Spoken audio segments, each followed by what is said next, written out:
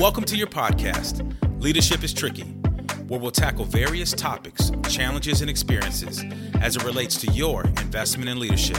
So, let's design success together. Now your hosts. Hey everyone, Eric here with Leadership is Tricky. Steven, hey, what's going on? Nothing much, man. How are you doing? I'm doing well. So we have a return guest today. So we have Patty Tutelo. How you doing, Patty? Good morning. Hi, good morning. Hey, no, I'm glad to have you back on. I know we have a lot to talk about today, but I think the last time we spoke was pre-pandemic. So, walk us kind of through how you guys, whether you sheltered down or how you spent the pandemic. I know toilet paper. Right. Yeah. So, how was it with you and the family throughout that time? Yeah, I won't lie, it was a struggle. But I was just thinking we are in some sort of normalcy, I feel like, again, and reflecting back on it, it was tough. It was very tough. So my kids are now just about 13 and 9. So they're still in elementary school whenever they were going through this. And my son just went into middle school this year, but it was hard. They were in virtual school for exactly a year. And which forced me, I wouldn't say forced me, but it made me pause what I was doing career-wise and really just to hunker down with them and be with them and help them with all their studies. I felt like the school was, struggling a bit, trying to figure out the virtual thing. And then they didn't have sports or activities, which was also very tough to try to navigate what is safe, what isn't safe, outdoor activities. But I will say that we had a lot of flexibility because I wasn't on active duty anymore and my husband was working from home. We were able to escape to North Carolina for about 3 months and just quarantined or whatever you want to call it down there. So that was a really fun thing, because when in life do you have everything paused to where you can just leave for a couple months? So that was good. But at the same time, I paused my business and I paused my career and paused where I was going.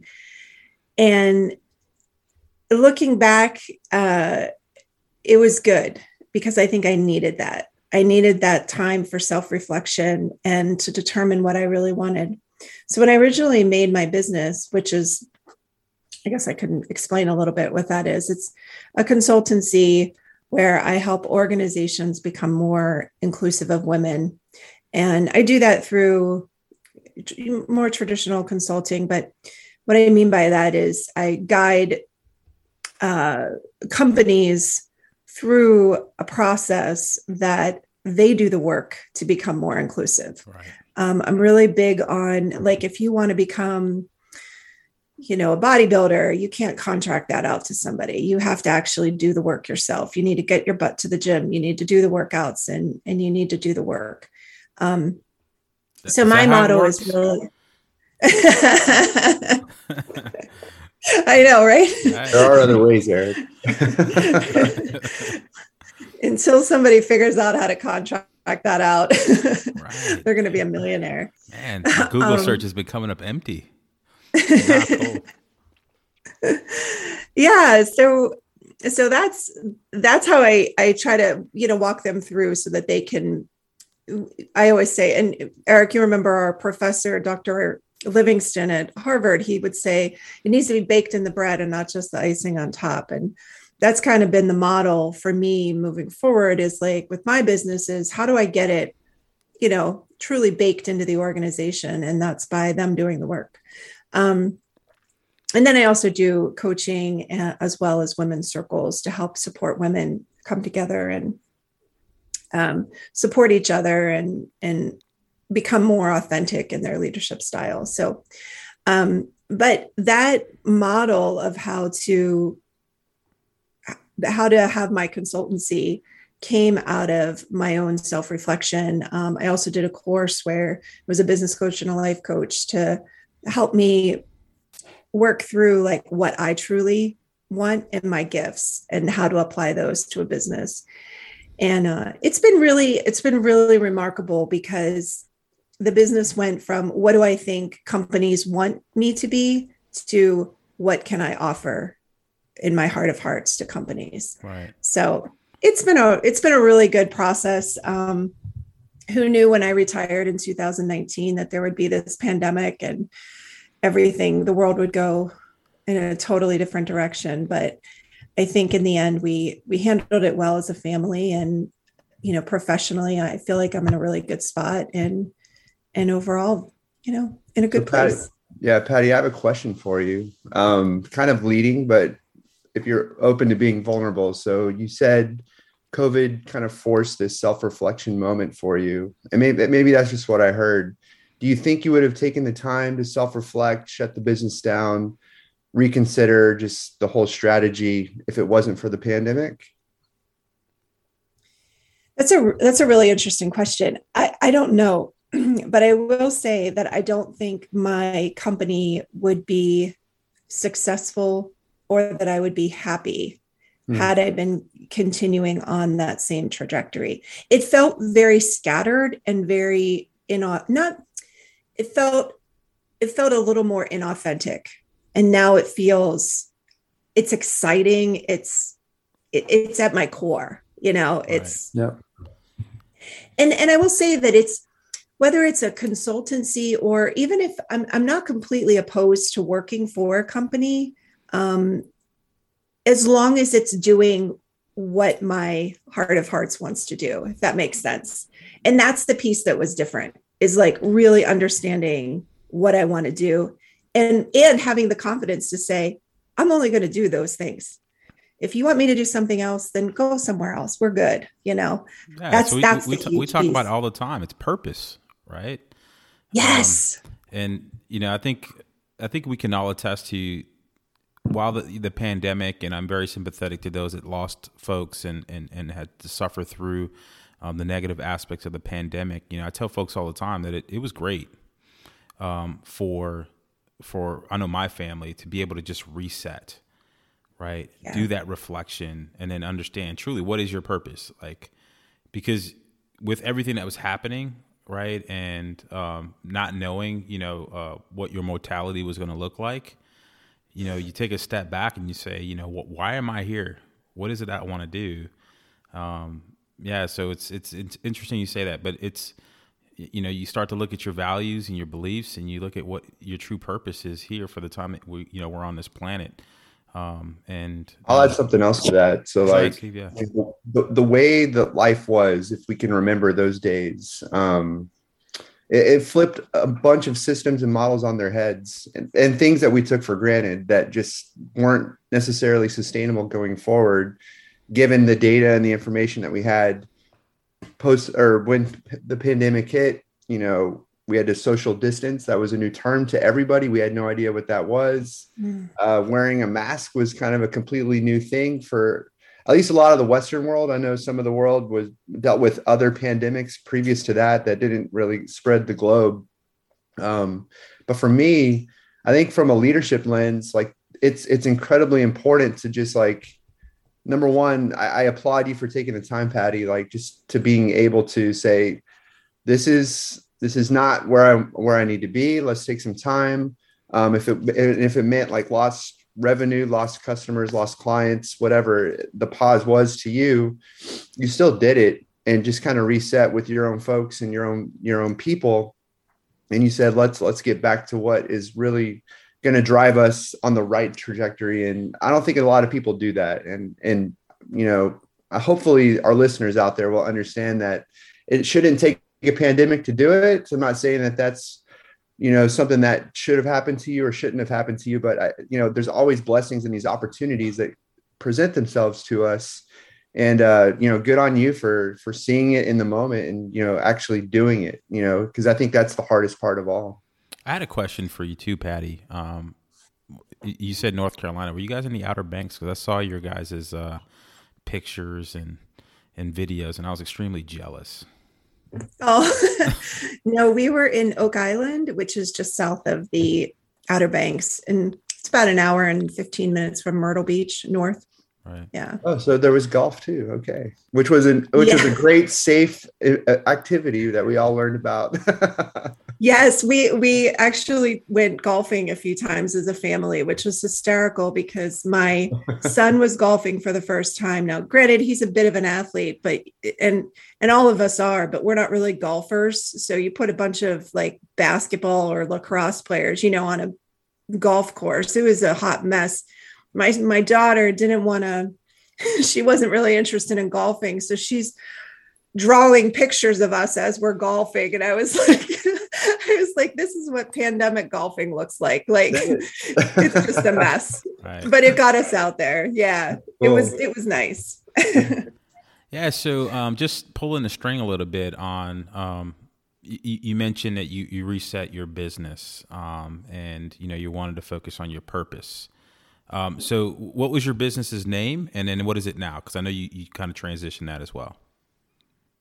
So the old business it still exists, I guess, but Whole Authentic You. And it was more focused on helping just women become more supportive of each other, help them gain confidence and authenticity and leadership and things like that, which I haven't abandoned that mission. And that's definitely part of my purpose. But the piece that changed was this part about taking organizations to the gym to do their workouts. That's the piece that's kind of changed. Whenever I would, for example, designing a workshop for an organization that says, I want to better support my women. I want there to be better communication or something like that with women. The tendency is for the focus to be solely on the women and supporting them, right? Like getting a group together, the circles, things like that, maybe executive coaching. But what I guess the shift is now, that's not going to solve anything. That's just a little bit of a Band-Aid. How we actually get the problem is by getting the entire organization involved. So we start with the command, and then we can get whatever it is, department heads or those silos, get those people involved and get the communication flowing and set up the system so that there's a method to get the issues up to the chain of command, so to speak, and have some solutions to solve them. Like we can't just sit here and say, put the pressure on women, give us the answers to the problem. Women, what are the problems? Women, it's got to be more holistic and it's got to be command driven, in my opinion. So yeah, if that makes sense. So the new company is called Patty Tudelo Consulting, and that's that more holistic model.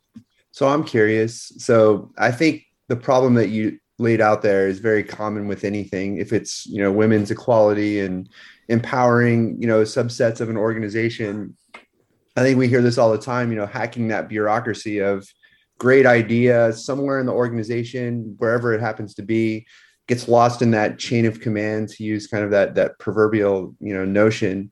And then if it ever does get to said leader that can actually make a decision on said action or idea, by the time it maybe gets to them or maybe doesn't, it's maybe too late. It's changed the flavor of the intent and all of that stuff. So could you mind describing like just one way that we could hack that kind of, I always call it hack the bureaucracy, or just being more of that rebel talent and creating the drive to make things happen? It's a great question. And it's, I think, where most companies get stuck is they say, I'm ready. I get the business case. We're ready. Out of shape. We want to go to the gym, right? Yeah, we're right on that edge. Like it's January 1st. Let's do this, Oh, there's that donut. And wow. Yeah. So I think there's a few things. One, there's sneaky things you can do. And what I mean by sneaky is, I like that word, by the way. That's good. I'm all in on this. Yes. You could call it sneaky, or you could call it just strategic, but creative. Right. Yeah. So So things like that, or you're just changing processes to get rid of the bias. Mm-hmm. So what I mean by that is, for example, you implement a policy that says we're going to get rid of names on applications for the hire process. And that's, people might not understand, you'll get some pushback, I think, potentially, but I think that that's a way to sort of sneak in a different way of doing business that'll eliminate bias from showing up. Another thing, and names are a big one. You could do that for promotions, for the military boards and panels, things like that. So that's one method. But as far as, and there's a lot of different ideas out there. One of our professors, Iris Bonet, she's like one of my heroes because she wrote a whole book on this about how to change the system to mitigate the bias. So just rather than sitting here trying to change everybody's brains, which is nearly impossible, unless you really work at it every day for hours, you're not going to change their bias. So instead, make the system better so that you eliminate those opportunities for the bias to pop up. So that's one method that's really, really effective.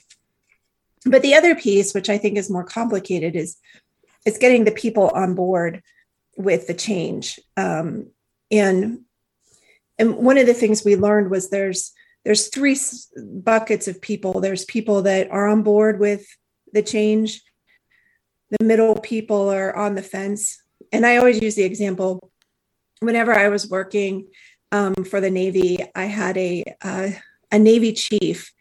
And meanwhile, I was only an O2. So I was maybe 25 years old or so. I don't know how old I was, very young Coast Guard officer. And they sent me a Navy chief who had only been on subs his entire career. And I'm like, oh God, how's this going to work? This guy has never worked with a woman before in his life. Like, what is this going to look like? And he, I think, falls into that category. Like, he never had to think about the issue. So he doesn't, but he can be influenced. And he was fabulous, actually. So he ended up being one of these, proponents of like the change. And, so those are the middle bucket, the people that are on the fence that want to do the right thing, but they don't necessarily know much about the topic. And then you have the bottom third that are like, no way, women don't even belong in this workplace or whatever, So the motto is don't worry about those guys. You're never going to convince those guys. So let's work with this population. And that's really where I think the rubber meets the road is for organizations, you have to utilize these very pro people and have them influence and bring these people up to speed. So it's a lot of like a little bit of peer pressure, but it's also, I sometimes say you slap people from all different sides. So whether you have an affinity group or an employee resource group, that's influencing, you have, for some people, it's new legislation came down. So what do you do to implement that? That's another kind of slap on an organization. Like, you need to do this, or a policy. And then you look at just, some of the leaders, invite them to the meetings whenever that are very pro change, So there's a lot of different ways, but that's more of the creative strategy of getting things through the bureaucracy. That's the most, and that's where I love to actually play, is learn all the players, who's on which team, and then let's figure out how to use everybody effectively. Yeah, like my big takeaway from what you just mentioned was, I think a lot of people focus on the folks that they can't convince. And for whatever reason, that's just what they do, because as a leader, a lot of your team's situations and problems, challenges, opportunities, couch it however you want. You always focus on the 90% of your issues, which come from the 10% of your folks. It's that rule that I can't remember who actually coined the term, but it's easy for us to focus on fixing things versus let's just empower, enable, and release the chains, so to speak, on the folks that actually potentially are going to be behind us, and then the folks that are your champions, those early adopters and evangelists, and let them go off and actually do all the work, because those are the ones that we really need to go all in on. And I'm reminded of there's a TED Talk which is based on this like YouTube video called How to Start a Movement. This guy dancing all crazy at I think Red Rocks in Colorado at a concert, and he looks like a moron out there by himself until there's maybe 2 or 3 folks. And then there's this thing called a tipping point that occurs, and I think that to me is like the most impactful thing, because humans by nature, I think, want to be involved in a part of like a community and a thing that's happening. And you can see it in social media, you can see it in all kinds of things. And once they see momentum there, they'll flock to it, because it's hard to be that first follower. We've always talked about that. Like, that's the most important person at all.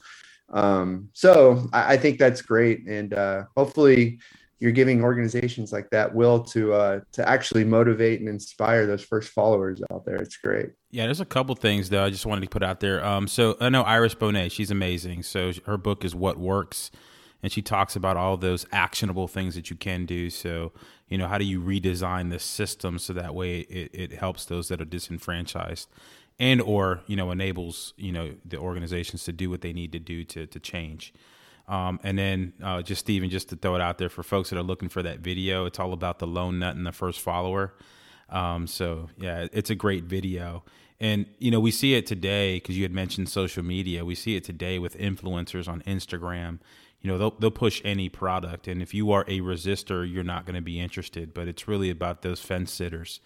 You know, I know I always equate it back to, you know, with Apple devices. You know, you're always going to have those folks. You could even say like a Dungeons and Dragons movie, right? They're camped out for days and days, right, to get the first iPhone. You know, and the folks that love, you know, like a Samsung Android device just aren't going to be interested in anything that anyone that loves Apple has to say. But, you know, Apple, you know they have the early adopters, and those fence sitters are the people that are passing by Apple wishing they were in that line. Right. Yeah. And or, you know, they just recoin, you know, the widget to just be a better mousetrap and say, hey, we're going to add another camera lens to this phone to get you back. And they know they've gotten you because you are charge you $500 more. It was crazy. They don't even care. My daughter wanted a phone the other day. I know I'm going a different path now, but she, you know, she's 7 and she wants to do like sleepovers and things like that. And I was like, okay, only if you have a phone. So we started looking. It's like $1,200 for a phone. I'm like, what? That's a used car. Insane. Not anymore. Even used cars, they're in the 20,000 range. Oh, it's terrible. No, it's great. But yeah, so I just wanted to share though, because we were talking about like how do we strip out the names and, you know, the gender bias out of like the recruitment process. So I was at an organization out in Belgium, and when I first got there, we did a command climate survey. For those that aren't in the military, it's really just taking inventory of the issues within your organization and getting the temperature of the organization. And then you start to bend things in different categories. So like leadership, trust, and cohesion, gender equality, you know, the hiring process. But you take all of those issues that they were surveyed on, and you start to develop an action plan. And one of them was gender bias in the hiring process. So what we did was we got our HR organization that was across the street on board to strip out the names, right? And then, you know, we put it out there with an announcement that was more appealing to not just males, right? And what we found is, you know, especially in IT, because that's the field that, you know, Stephen and I are in, but we weren't finding that a lot of women were applying, one, and then two, the ones that did make the list, even if we offered them the job, you know, they had to really make a hard assessment on whether or not they wanted to move their family, you know, across, you know, to Europe. And, you know, they're making those hard decisions. But what I found was cool, because we did some, you know, we got some feedback from the folks that did apply, you know, what was appealing about the job. And it was the way that we put the announcement out there. It felt more inclusive.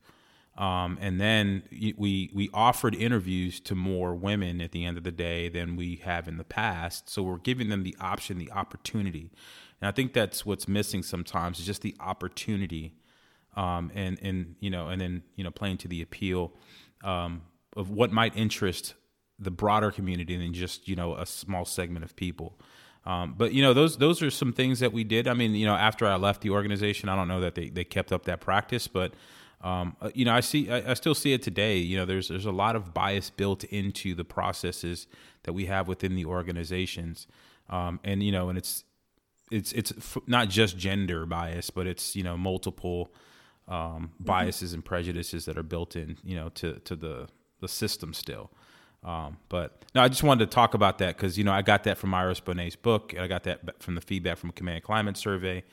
On these are some actionable things that you can do, and back to your point was, instead of grabbing a focus group of just women, it was a diverse focus group to say what are some things we can do in the short term, because we have to bring men to the table to have that conversation so that we can see exactly where our bias and prejudice lies, right? And that's within us in some cases. It might not be deliberate, right, and on purpose, but it's there, and we have to be aware and start that conversation and not just give the work to the women, right?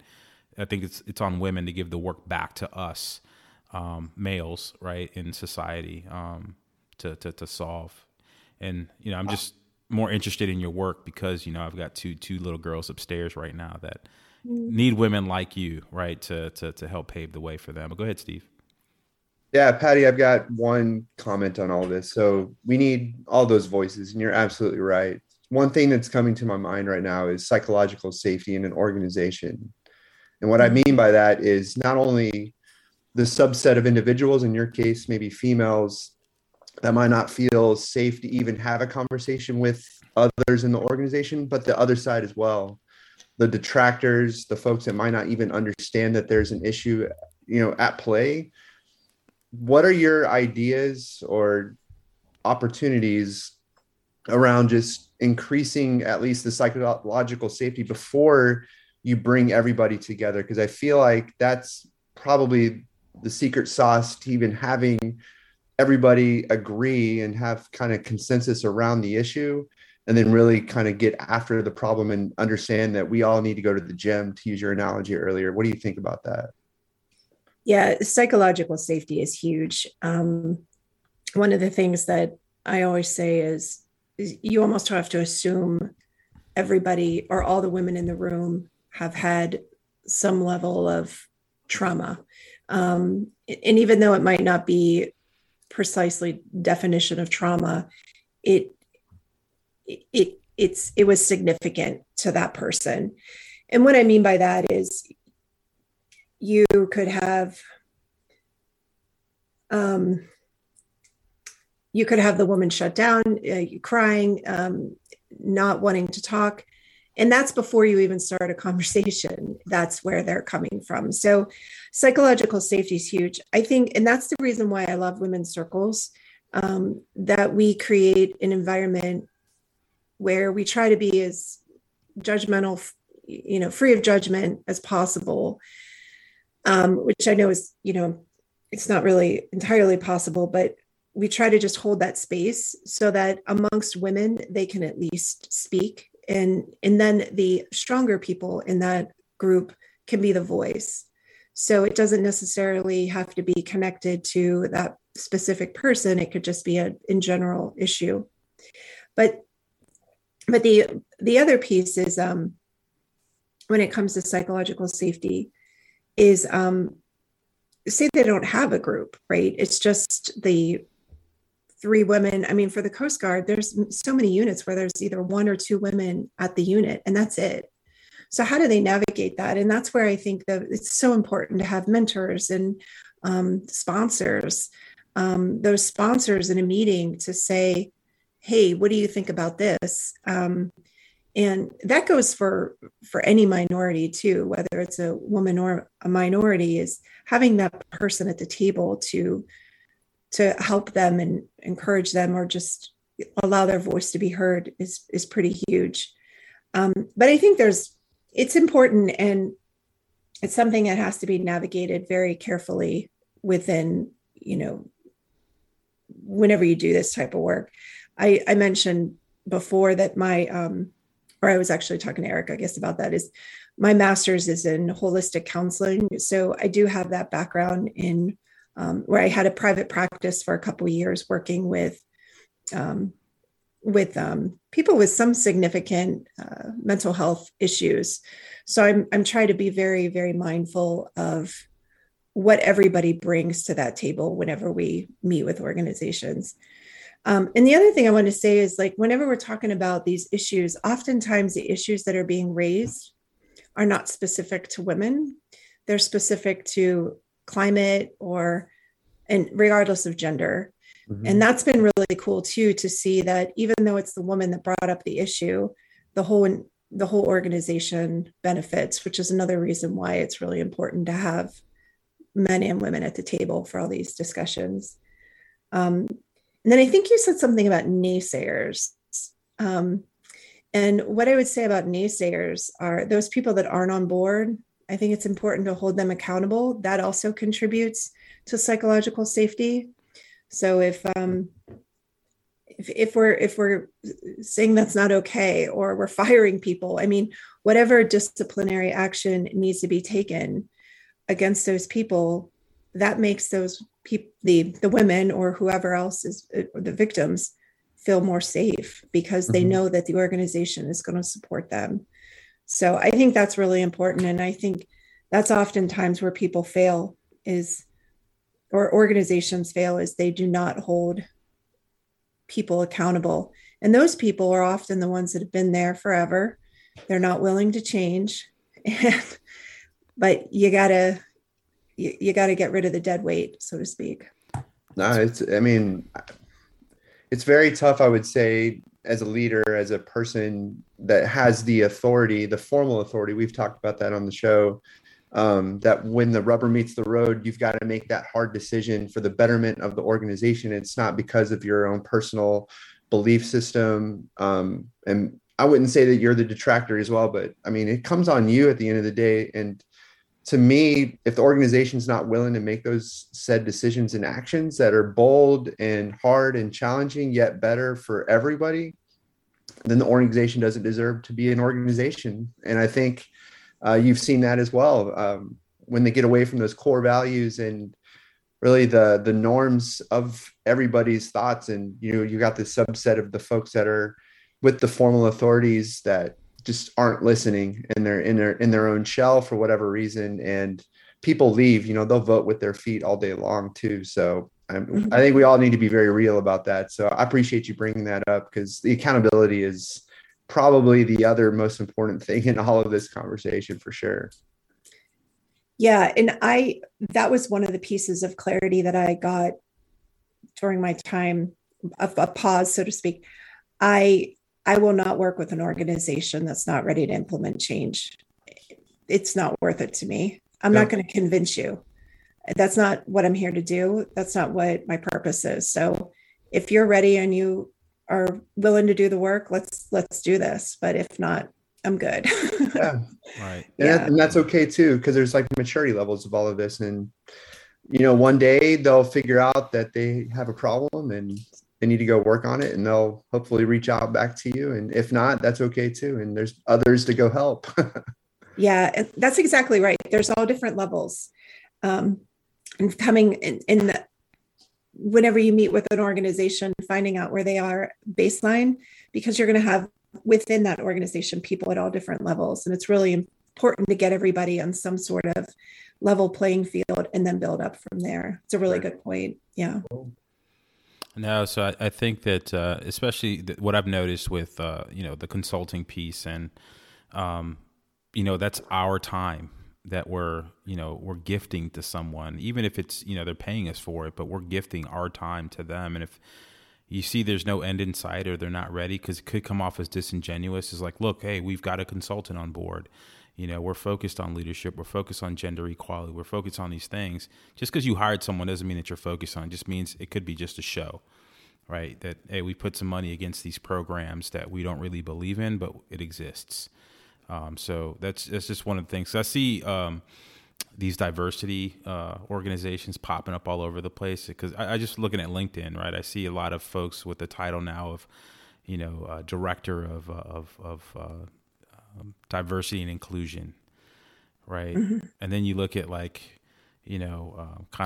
like to look at that just to see, where have they been, what have they done, and this is like their first role. There's just director, and then I'll peek over to the organization site, and it's it'll say it there, this new organization with a new director for diversity and inclusion, where it's like, okay, well, this hasn't been really your focus, right? Or there might be some bad press out there that says that they need this. So yeah, it come off as disingenuous, and I applaud you for standing your ground and drawing the line in the stand and say I'm not going to waste my time if you're just doing this for show and or because it's a fad and it's out there in the news, and you feel like we have to do it because of cancel culture or whatever the case may be. So no, continue to live your purpose. Oh, I'm sorry. One of the things that you can really understand how the organization, how seriously they're taking it, is look at where that position is in the organization. Right. Is it embedded within HR? Yeah, exactly. Exactly. That's what I always ask is, where is this within the organization? And that tells you a lot. Yeah. Yeah. It's all virtual at a satellite office. Wait, what? Yeah. Yeah. Right. I mean, or is there an opportunity to move it?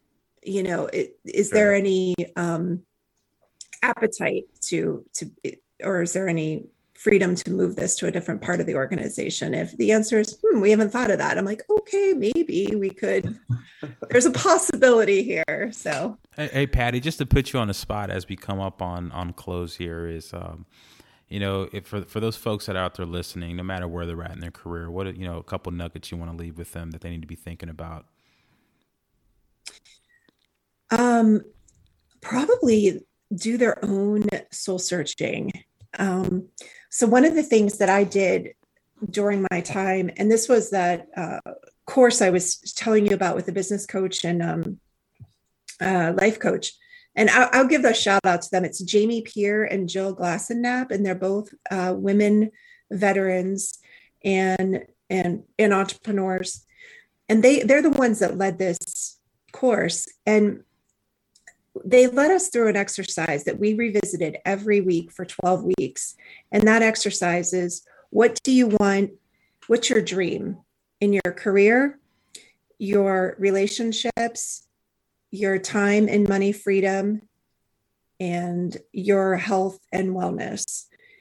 And so every week we had to write that out. And when we wrote it, not only did we write, I want a consulting business or whatever, but I had to put details in there. And the details are the 5 senses of what it smells like, tastes like, looks like. Here's, all of the senses.